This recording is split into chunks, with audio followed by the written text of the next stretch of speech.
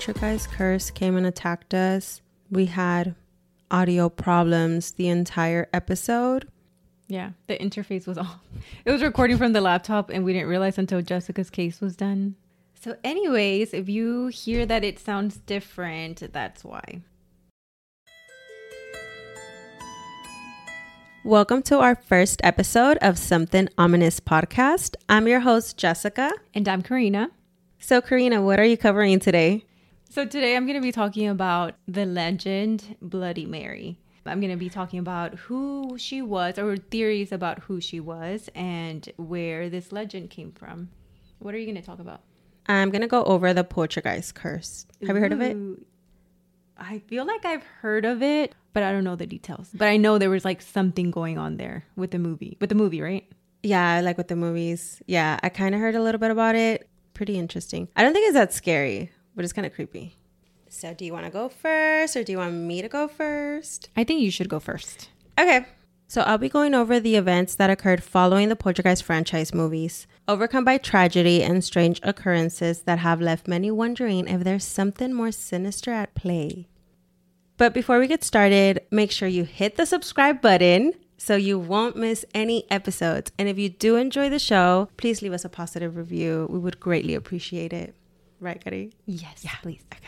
All right. So just to begin our journey, let's first explore the Poltergeist films themselves. Released between 1982 and 1988, the supernatural horror movies captivated audiences with their eerie storytelling and groundbreaking special effects. So I'm just going to give you a synopsis of all three movies. I've only watched the first one. Have you watched any? No, I haven't. I feel like I've watched clips, but I can't remember the movie that well. Yeah, I was probably like 10 years old when I watched Poltergeist. So then I was like 7. I don't know, maybe. It was a long time ago. But you know what? They used to pass it on Channel 20 whenever it was like Halloween and they would put all the scary movies. So that's why I feel like I've watched clips from it. But yeah, we definitely watched it at the house. Yeah, I do remember like some of the scary scenes. So I know. I just remember her standing or like sitting on the floor with the TV and the static. Yes, that's what I remember. I also remember like I think the cabinets opened and like the dishes or something happened in the kitchen. Yeah. All right, so Poltergeist is the original film from the trilogy. It revolves around the members of the Freeling family. Parents, Steve, who is played by Craig Nelson, and Diane, who's played by JoBeth Williams. Teenage daughter Dana, played by Dominique Dune. 8-year-old brother Robbie, played by Oliver Robbins. And 5-year-old Carol Ann, played by Heather O'Rourke. The Freeling family is being stalked and terrorized by a group of ghosts led by a demon known as the Beast. The Beast is attracted to the youngest daughter, Carol Ann, believing that Carol Ann would be able to guide them to the light. The ghost, under the control of the Beast, would communicate with her through the TV.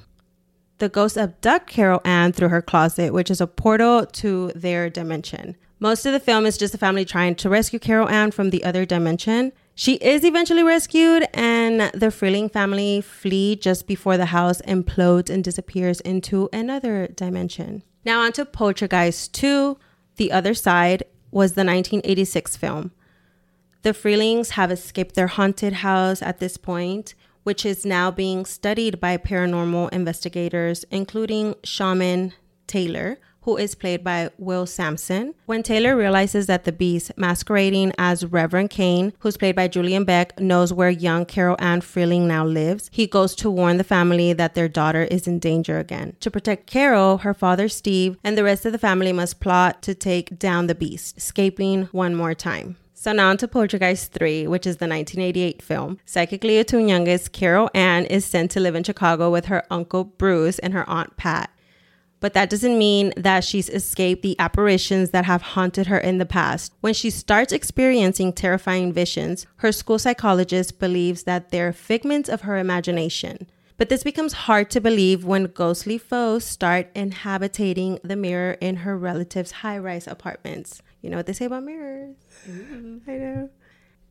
However, what most people don't know is that behind the scenes, a series of mysterious and tragic events unfolded, leading many to believe that the film was cursed. So there was 3 Poltergeist movies. Yes. I didn't realize that there was 3 movies. Like, I know it's like the Poltergeist, but I didn't realize that they made sequels of it. Yeah. I feel like the first one was the most popular movie. Yeah. And then they just kept following the story. Yeah. So it all started with the untimely death of Dominique Dune, who played the eldest daughter, Dana, in the original Poltergeist film. Dominique had a bright future and was already established as a scream queen after the success of the Poltergeist movie. She was expected to resume her role as the eldest daughter, Dana, in Poltergeist 2 and had a mini-series already lined up. She was literally just starting her acting career. Like, that was her first big hit. Before I continue with the rest of Dominique's story, I do want to give a trigger warning to domestic violence. So if the subject is triggering for you, please skip the next 2 to 3 minutes of this episode. In 1982, shortly after the movie's release, Dominique was strangled by her ex-boyfriend, John Sweeney, when she ended the abusive relationship. Dominique tried leaving the relationship in the past several times, but he always managed to win her back. John was a jealous and possessive boyfriend, causing their relationship to quickly deteriorate. During an argument on August 1982, John yanked a handful of hair from Dominique's head. Frightened, she fled to her mother's, where he shows up, banging on the door and windows demanding to be let in. Her mother eventually tells him to leave, or she would call the police. Dominique did return to the house she shared with John a few days later and continued her relationship. September of 1982, a friend who was staying with the couple heard loud gagging sounds and went into the room to investigate and sees John attacking Dominique. She told her friend that he was trying to kill her, but he denied everything and told Dominique to go back to bed. So Dominique, fearing for her life, she complied. Later, she sneaks out of the house through the bathroom window. John hears her car turning on and runs outside the house, jumping on top of the car. Dominique does get away. She's able to escape by slightly slowing down the car, and I'm assuming John thinks, I got her again. But as soon as he gets off of the car, she takes off. She manages to escape and go to her mother's house. A few days later, she officially ends the relationship. She kicks John out of the house, changes the locks, and she moves back in. On October 1982, Dominique was rehearsing for the mini-series with her actor friend David Packer. While Dominique and David were rehearsing, John showed up at her home. Thinking it was safe since her friend was there, she steps outside to have a conversation with John. Later, David said that he heard loud smacking noises and a thud. He called the police, but they weren't able to go to Dominique's home due to jurisdiction issues. So either the house was outside of their jurisdiction or domestic violence was outside of the jurisdiction for police. There's a few articles that say either or, but point is the police didn't show up on time. David eventually leaves the house through the back door, and as he's approaching the driveway, he sees John kneeling over Dominique's body near the bushes. David calls the police once again. They actually arrive this time. So when they arrive, John stands up with his hands up in the air, saying, I killed my girlfriend and I tried to kill myself. Her tragic death marked the beginning of the now known Poltergeist curse. But the curse didn't stop there. Soon after, the young actress Heather O'Rourke, who played the iconic character as Carol Ann, fell victim to a sudden and mysterious illness. She passed away at the age of 12, leaving fans and cast members in shock. On January 31st, 1988, Heather starts to feel sick. Her mother was checking in on her and described her symptoms as flu-like symptoms. She followed instructions given to her by an advised nurse she'd spoken to earlier that day. The following morning, on Monday, February 1st, 1988, Heather wakes up for school as usual. Her mom asked if she's feeling better, and Heather replies that she feels okay. Her mom also noticed that Heather was struggling to swallow her food. She takes a closer look and sees that she's lethargic, pale, cold to the touch, and her fingertips had a bluish tint to them. She could hear that Heather was also struggling to breathe. 911 is called and she's rushed to the hospital. At the hospital, doctors perform an exploratory procedure and discover that Heather had an obstruction in her small intestine. It became infected and had already burst. She needed emergency surgery. With overwhelming bacterial infection, septic shock, and brain damage, Heather's condition was uncertain. Her mother was also informed that Heather may not survive. After the surgery was completed, she was in intensive care but showed no signs of improvement. She passed away later that day at 2 p.m. The strange occurrences didn't spare the adult cast members either. Actor Julian Beck, who portrayed the sinister Reverend Kane in Poltergeist 2, died of stomach cancer just months after the film's release. Many believe that the role had somehow cursed him. And there's more. Will Sampson, who played the shaman Taylor in Poltergeist 2, also passed away unexpectedly. He passed away from post-operative kidney failure, raising further questions about the curse's reach. With so much tragedy surrounding the franchise, it's natural to wonder if there's supernatural forces at play. There's a scene where the mom Diane falls into the pool, that nasty ass and muddy pool. I don't know if you guys remember the scene, but I do. And out of nowhere, these skeletons just start popping out of the water surrounding her. And the reason that they say it's cursed is because they actually used real skeletons in this scene. Not the plastic ones from the store. No. Actual skeletons, like dead people. And the reason they went with real skeletons, it's because at the time it was a lot cheaper to go with real human bones than the plastic ones. The actress Jo Beth, who was the one that played Diane, had no idea that she was swimming around real skeletons. It wasn't until after she finished filming the scene, which took a total of 4 to 5 days, that they told her she was swimming around with real skeletons, which is kind of like fucked up. Some speculate that the curse was brought on by the use of real human skeletons in the first film, but others believe that the subject matter of the film just attracted the dark energy. Skeptics, on the other hand, argue that these were merely unfortunate coincidences and that the notion of a curse is just purely superstition, but the coincidences continue to haunt the Poltergeist legacy. Now, it is clear that the Poltergeist curse remains a mystery to this day. Whether you believe the curse or not, the tragic events surrounding the cast of these films cannot be denied. Gari's up next. Okay, so today I'll be talking about the legend of Bloody Mary. I wanted to research the theories behind Bloody Mary, where did she come from, and how did this story originate? If you're a millennial, I know you've heard about Bloody Mary. It's something that was really popular when I was like in 3rd or 4th grade. I remember like playing in the restroom of our elementary school, and everybody would dare you to say Bloody Mary in front of the mirror, or like they would turn the lights off as we're, the last person that's there. I remember that. Yeah. Okay, I'm not going to lie to you. Sometimes I want to try it. Yeah, like just to see what happens. I don't know if you remember, the restroom in the 3rd floor of our elementary was huge. Like for no reason. It probably had like 10 stalls. Man, it probably had like more. It was like 15 stalls. It was like really big. I remember I would go to the restroom in that 3rd floor and I would be in a hurry, like just trying to like I would pee real fast. I don't even know if I would wash my hands because I was like, I'm not looking into the mirror. Because like in the back of your head, even if you don't want to say it out loud, in the back of your head, you're washing your hands and it's like Bloody Mary. And I'm like, no. So yeah, it was a little traumatizing as a 8-year-old. So anyways, for some reason, when I was researching what case to write about, I remembered Bloody Mary and I'm like, where did that even come from? So yeah, the most common ritual goes like this. You're supposed to light a candle in the bathroom, turn off all the lights, you look in the mirror and say, Bloody Mary, 3 times. It's said that when you turn the lights back on, you'll find claw marks all over your body. Or you could even have your eyes scratched out. The details of the ritual vary based on culture or region, but it all ties down to a woman named Mary.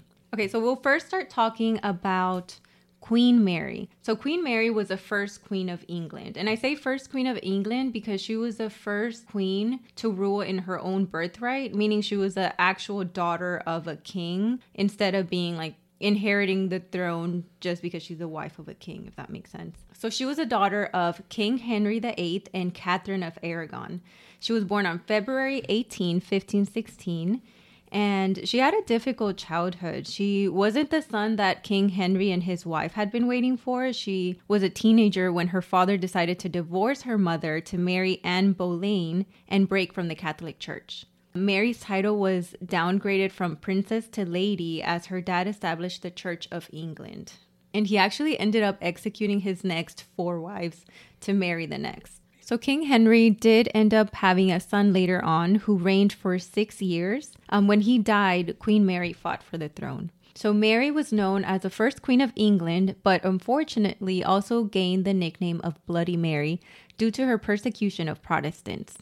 She was a devoted Catholic and was determined to return England to Catholicism by reversing the anti-Catholic policies and punishing the Protestants. It's reported that as many as 280 Protestants were burned at stake during her 5-year reign. Because of her legacy and her nickname, she also inspired the alcoholic beverage known as Bloody Mary, which is a very spicy drink. I don't know if you've had one, but I don't like it. You don't like it? No. Is it too spicy? Too spicy. It's disgusting, in my opinion. Yeah, micheladas rule. Yeah, definitely. As time passed, the legend of Bloody Mary transformed from historical references into a ritual that dared the curious to face the fears in the most haunting way possible by summoning her spirit in front of a mirror. Other theories include Mary Worth, who was allegedly believed to be a witch and was burned at stake in Salem. And of course, she was only named a witch because she lived in a forest and made herbal remedies and really liked plants. Like literally my dream life. Imagine what they would call us with our tecitos. I know. So glad I wasn't born in that era. Seriously.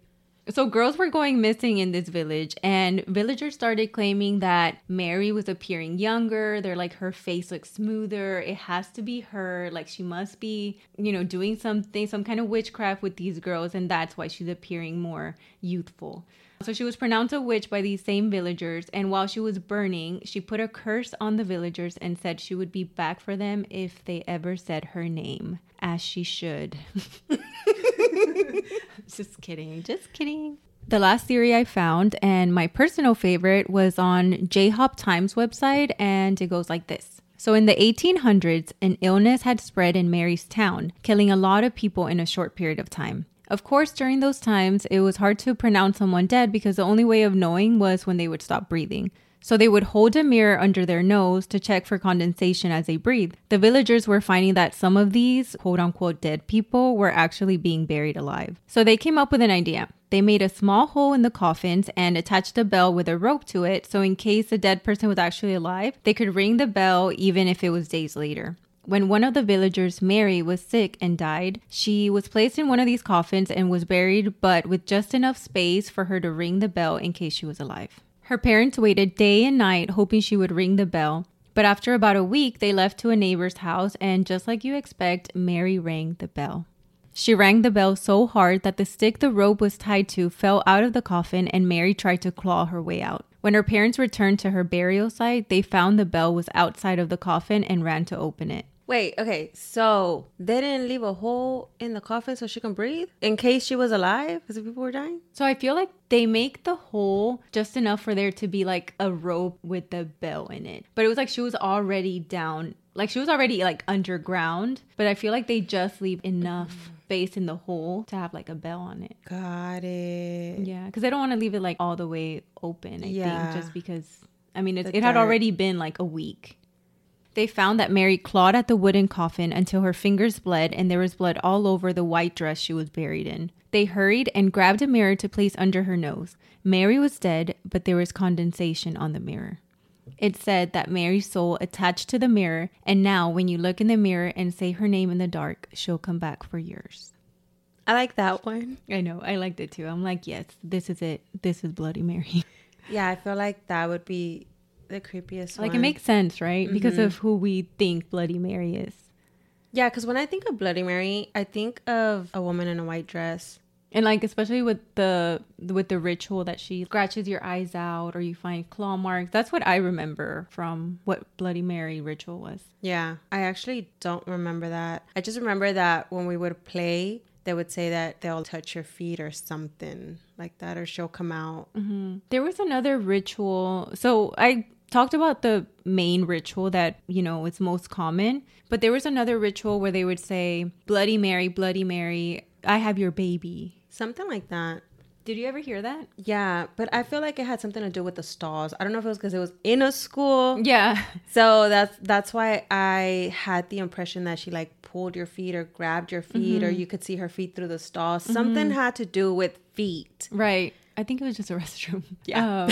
But yeah, so about this ritual with the baby, that was a different ritual that I found. And so I didn't mention this, but the queen, in her adult years, or really I think she passed away at the age of 47 or something like that. So her last few years, I should say, she got married. She was a queen. She got married to King Philip, and they never had children. But it was weird because she announced her pregnancy. So, the 9 months came and went, and she never had a baby. And people were just assuming, I mean, she already had a bad reputation for, you know, the Protestants and everything. So I feel like people were just then started talking even worse about her, saying she's just making pregnancies up. She's spreading false rumors. So apparently she was like very distraught about not having a baby. So that was another ritual that I heard, which was Bloody Mary, I have your baby. And that she would like come for you, like from the mirror.